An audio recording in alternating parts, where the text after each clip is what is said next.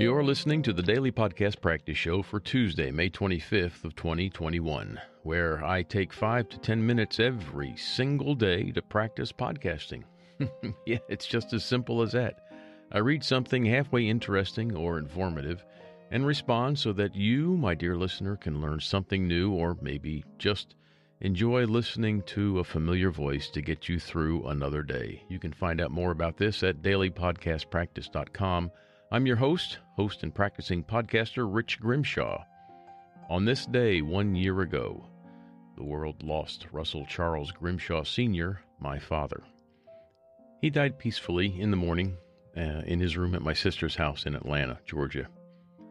I think he would tell you he had a good life. He lived to be 91.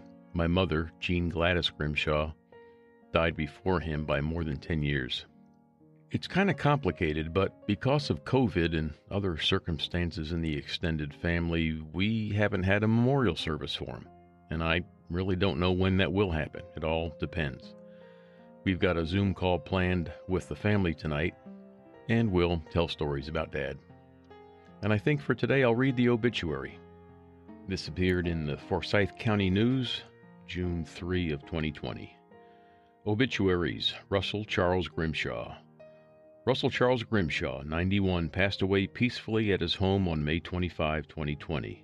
The son of Russell and Aurelia Grimshaw, he was born on Staten Island, New York, where he graduated as valedictorian from Curtis High School.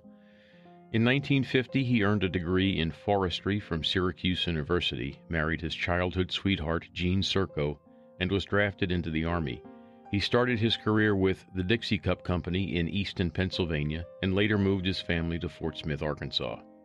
In 1970, he transferred to Greenwich, Connecticut, and resided in Montvale, New Jersey. In 1991, after 41 years with Dixie, he retired, moved to Cumming, Georgia, and then to Atlanta.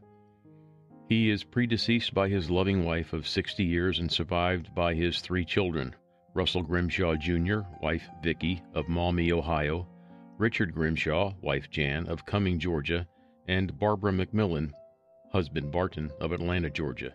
He is also survived by his 5 grandchildren: Chip Grimshaw, wife Kristen, Doug Grimshaw, wife Dina, Amanda Grimshaw, J.R. McMillan, wife Beth, and Martha McMillan, as well as 2 great-grandchildren, Maya and Sophie Grimshaw, and several loving nieces and nephews. He had been an active member of Christ the King Lutheran Church in Cumming, where he served as treasurer and enjoyed singing in the choir.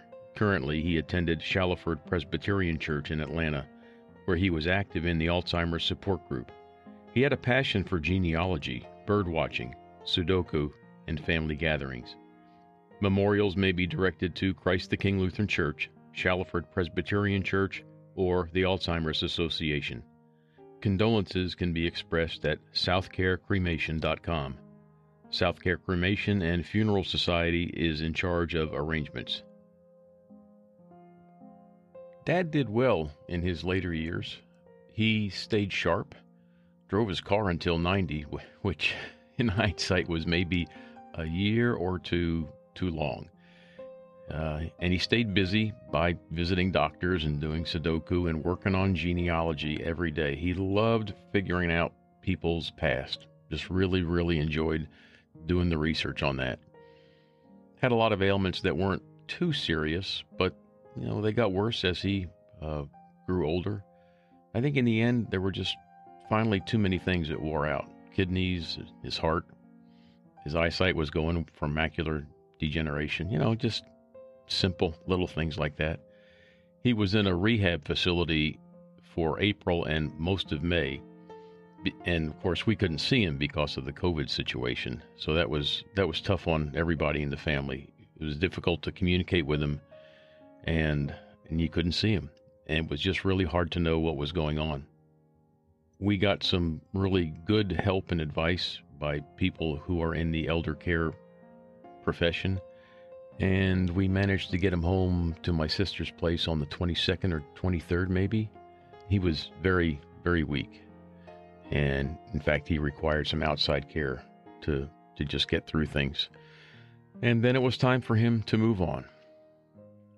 The good news is, I guess, if there is any good news, that the family was all here. My brother and his wife Vicky were down here from Ohio, and of course he was at my sister's house, and Jan and I were there, so we were together when he passed. That was good. We all miss you, Dad. That'll do it for today. I'm Rich Grimshaw, and you are invited to join me again tomorrow. Thanks for listening.